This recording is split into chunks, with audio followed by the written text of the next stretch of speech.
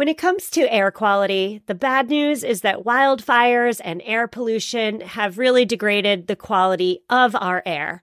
But the good news is that we're all realizing that the quality of our air, and particularly the quality of our indoor air, is really darn important.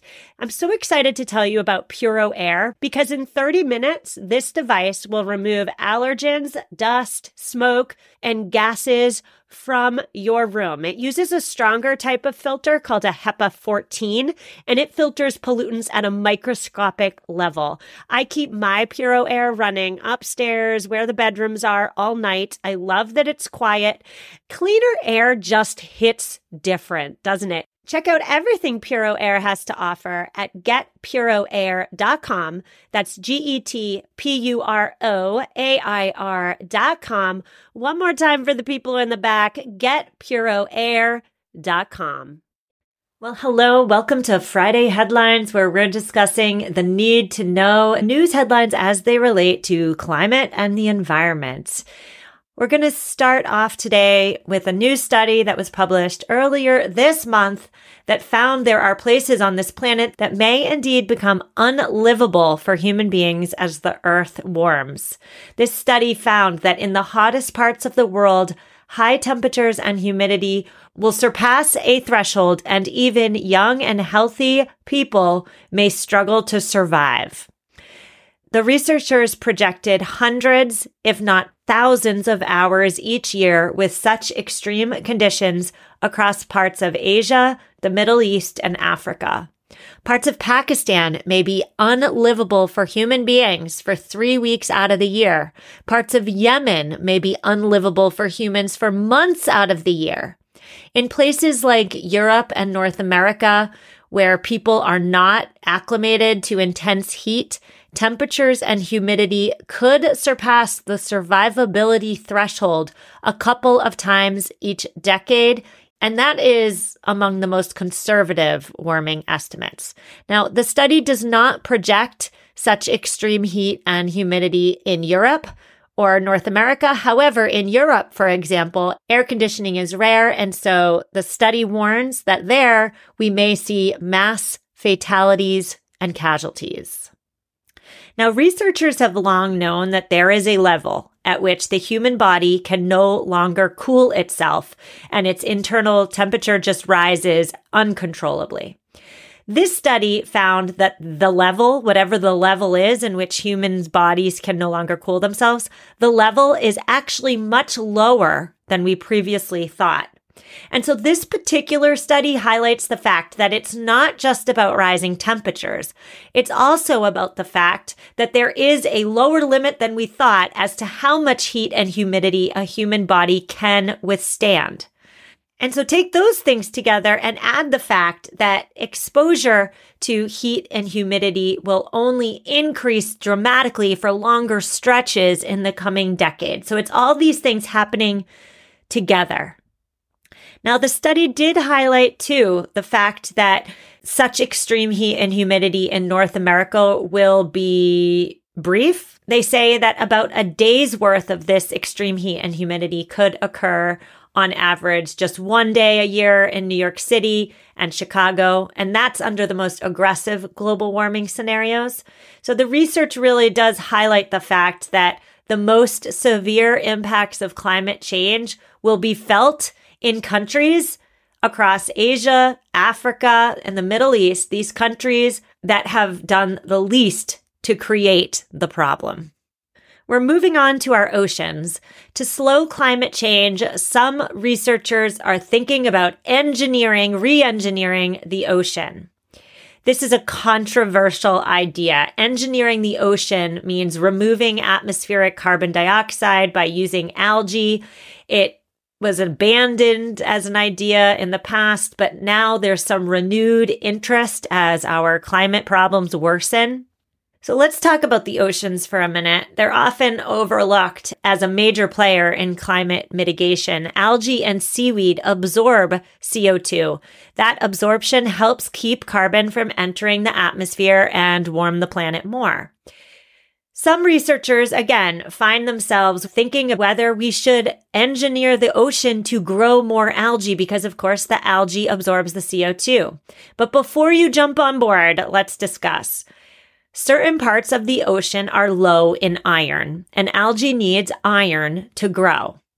So if we engineer the ocean by adding iron to the ocean, algae will grow and therefore absorb more carbon. This, by the way, it's called iron enrichment. Now, again, iron enrichment as an idea has been around for years. It was abandoned because adding iron to the ocean to grow algae can trigger algae blooms. Algae blooms, by the way, can create low oxygen dead zones in bodies of water, not just oceans, but lakes as well, which kill marine animals. And so tinkering with ecosystems, it's never a good idea, right? Ecosystems are complex. They're also fragile and delicate. And so opponents to iron enrichment argue that this potential global warming mitigation strategy will only lead to bigger and grander problems for us. And yet, there is a subset of scientists who argue that we are staring down climate doomsday, and they are indeed wondering whether the time to tinker with oceanic ecosystems is now. Now, to be clear, scientists who advocate for iron enrichment, they're not suggesting we go out and dump lots of iron into the ocean right now. They're not saying that. They are only suggesting that the scientific community conducts more experiments to see whether iron enrichment can be done safely. They're not suggesting we go out and just do this willy-nilly. They want to test it to see if it's a potential solution. We need some empirical research, right? Especially since at the moment, for-profit companies are already moving ahead with iron enrichment in hopes of cashing in big. In 10 years, we will be rapidly looking. We will be struggling. We will be scrambling for climate solutions. We're not scrambling yet, but we will be. And so advocates of iron enrichment say, let's get the testing, let's get the data done now. So that's iron enrichment. Let's move along and talk about the ozone. So the ozone layer, just so we're all on the same page, the ozone is an atmospheric shield that screens out the sun's ultraviolet radiation. Remember when we almost destroyed the ozone? We almost destroyed it completely. Well, thanks to the Montreal Protocol, which, by the way, is an international treaty that phased out those gases that were damaging the ozone layer. Thanks to the Montreal Protocol, we saved the ozone and therefore ourselves. The Montreal Protocol has been hailed as the most successful international environmental treaty ever adopted. But, and it's a big but, a watchdog group named the Environmental Investigation Agency has found that there is a big lapse in the treaty that is now allowing U.S. factories to emit gases that damage the ozone layer and warm the Earth. Now let's talk about gases for a minute. The type of gases that harm the ozone are called F gases. And there are two types of F gases. There are the chlorofluorocarbons, the CFCs, and the hydrofluorocarbons, the HFCs. Since 2010, the Montreal Protocol banned the production of chlorofluorocarbons, the CFCs. And since 2019, an amendment to the protocol required countries to phase out the HFCs. Now, I should say here too, CFCs and HFCs are key components of our modern lives, right? They are used in refrigerators and air conditioners and foam packaging and insulation. But phasing out the CFCs in particular has a double environmental benefit. It scales back a destroyer of the ozone. It also, CFC being a greenhouse gas, it also reduces this greenhouse gas with thousands of times the global warming potential of carbon dioxide from entering the atmosphere. Now, most recently, since the CFCs and the HFCs are either gone completely or getting phased out, industries have substituted in HFOs, which have a much smaller climate impact. Their impact is just about 10 times that of carbon dioxide, so a smaller impact. But guess what HFOs are? They're a forever chemical that persists in the environment for years without breaking down. And so members of the Environmental Investigation Watchdog Agency used a portable infrared spectroscopic gas detection to capture and analyze samples of plumes of F gases that are, by the way, invisible to the naked eye. And they noticed these F gases wafting from two facilities, one in Texas and one in Louisiana. And so this treaty, the Montreal Protocol, it does not fully eliminate these pollutants. It allows for these F gases to continue to be produced as long as the gases are used as feedstocks to make other chemicals. 15 facilities across the country use the gases for this purpose, to make feedstock. So they're still emitting them into the atmosphere. At the Louisiana plant, by the way, the company who owns the plant is Honeywell. So at the Honeywell plant, these devices detected emissions of 3 types of CFCs that are banned globally, except, of course, when they're used to make other chemicals as feedstock. Honeywell reported emissions of 1 type of the CFC to the EPA in 2018, but not in 2019, not in 2020, not in 2021. The group, the watchdog group, also detected emissions of 4 types of HFCs that Honeywell had not reported to the EPA in 2019, in 2020, in 2021, or 2022. So they're emitting these ozone-killing gases, and they're not reporting it. Environmentalists, of course, they're not happy. They see this as a major loophole in the protocol that must be addressed later this month. Later this month, negotiators from almost 200 countries are going to meet in Nairobi to evaluate the implementation and enforcement of the Montreal Protocol.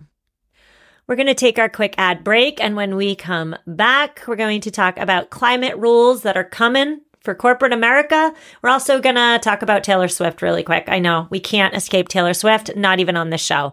I'll see you in a minute. Hello, Sustainable Minimalist listeners. Are you committed to living a greener and simpler life? Well, meet Home Threads, your ally in more sustainable and minimalist home decor. As the total destination for decor and furniture, Home Threads helps you define your minimalist lifestyle while respecting the planet. Discover their exclusive Haven collection. They use many sustainable materials without compromising on style. And here's the best part. Home Threads always has the best value. It was time. After 9 years of living in our home, it was time to replace our outdoor furniture. And my husband and I, we went to Home Threads. We have a Home Threads patio umbrella and a new bench. And oh my goodness, we are so in love. Create a home that reflects your commitment to the environment. Visit homethreads.com/sustainable and get a code for 15% off your first order. Homethreads.com/sustainable. Love where you live. So many of us have chaotic closets that are crammed full of clothing items, and yet somehow we still have nothing to wear. Well, upgrading to high quality and affordable pieces from Quince when you need them is a game changer.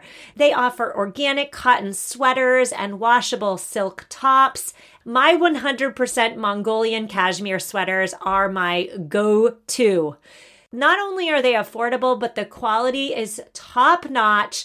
They wear better than the cashmere sweaters that are double their price. Indulge in affordable luxury. Go to quince.com/sustainable podcast for free shipping on your order and 365-day returns. QUINCE.com/sustainable podcast to get free shipping and 365-day returns. One more time, quince.com/sustainable podcast.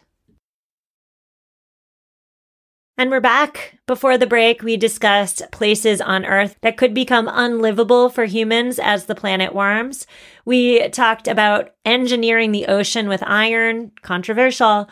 We also discussed the release of HFCs and CFCs at some plants here in America that hurt the ozone. And now we're moving on to potential climate rules coming for businesses in America. We have been shown time and time again that we cannot rely on the vast majority of companies to do anything related to their emissions voluntarily, whether it be reducing those emissions or even accurately reporting their emissions. Enter upcoming regulations from the U.S. Securities and Exchange Commission, also known as the SEC, that would potentially force businesses to disclose their emissions and the risks they face from climate change. Now, I want to be clear at the outset that these proposed SEC regulations would make companies disclose their emissions, not reduce their emissions, just report them accurately so that investors can have a better picture of what's happening behind the scenes. Now, not surprisingly, right, businesses and corporate lobbyists, they have been pressuring the SEC to scale back its requirements. Let's talk about what the proposed requirements say. Broadly, the proposed rules state that companies would have to report on the threats they're facing from global warming. They would have to report how extreme weather is affecting their financial performance. They would also have to say how executives are managing climate risk. All this information will help investors decide which companies to, invest in. But here's where things get sticky. Under the SEC's proposed regulations, there's an entire chain of production and activity whose pollution corporations would have to calculate. Let's take a shoemaker as an example. A shoemaker would have to say how much pollution is coming from its factories and corporate offices.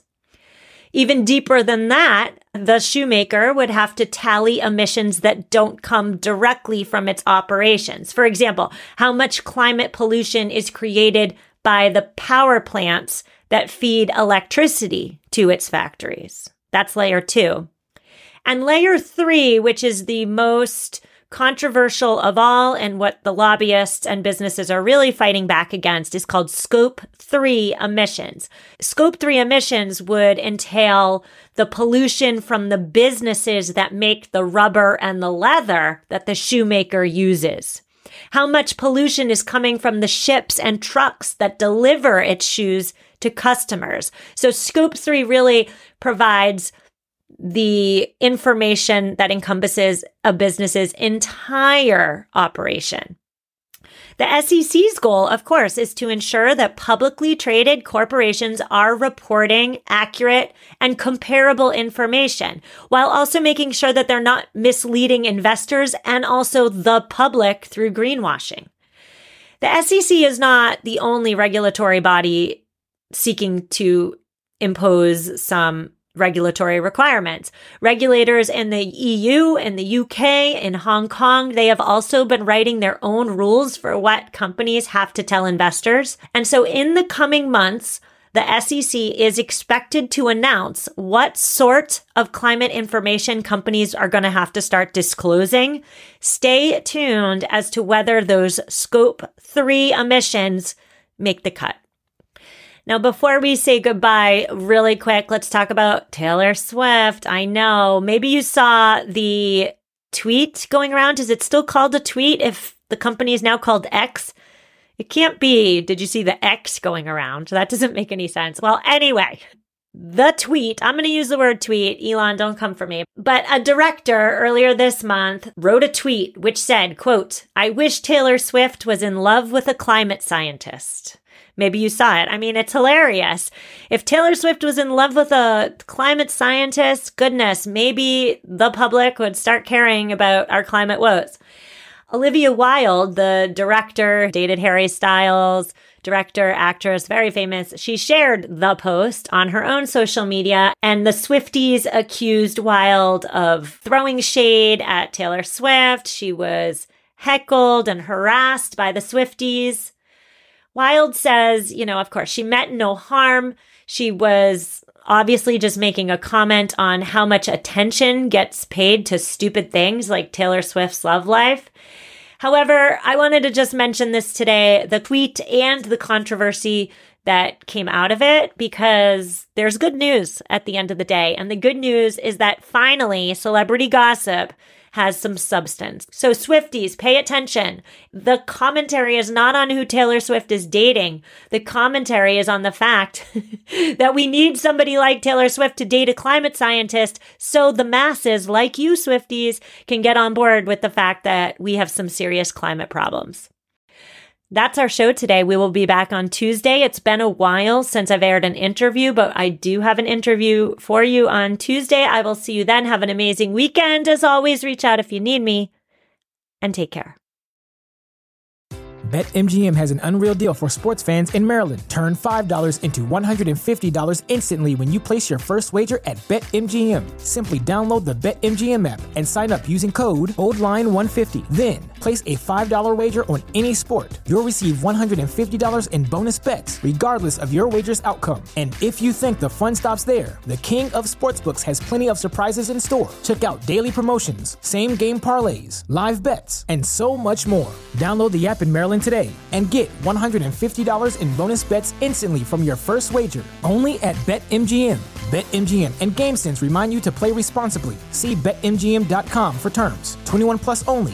Maryland only. New customer offer. Subject to eligibility requirements. Rewards are non-withdrawable bonus bets that expire in 7 days. From issuance, please play responsibly. For help, visit mdgamblinghelp.org or call 1-800-GAMBLER in partnership with MGM National Harbor. Promotional not available in Washington, D.C.